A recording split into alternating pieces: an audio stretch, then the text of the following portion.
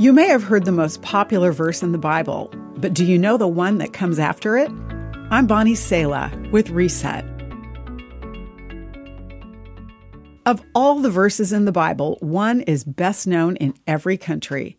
For God so loved the world that he gave his one and only Son, that whoever believes in him shall not perish but have eternal life, says John chapter 3, verse 16. But the verse that comes right after John 3:16 is John 3:17, and this is what it says: God sent his Son into the world not to judge the world, but to save the world through him. Jesus' name means Savior. The religious leaders of Jesus' day were looking for a Savior, but not one like Jesus. They expected a Savior who would judge those who didn't follow the religious law. They certainly judged others. Maybe you've thought that that's what religion is all about, catching you in your sin and judging you for it.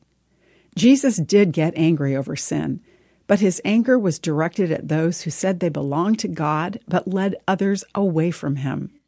One day, Scripture says, Jesus will come to earth again to judge, but today, Jesus says, I have come to call those who know they are sinners and need to repent. Do you feel the need to be washed clean? Do you long for a new life? Jesus welcomes you to come to him for forgiveness and wholeness. He said he came to seek and to save those who are lost. Jesus' arms are open for those who know they need them. I'm Bonnie Sala with Reset. To read, share, or hear this again, or to find more resources like this, visit guidelines.org.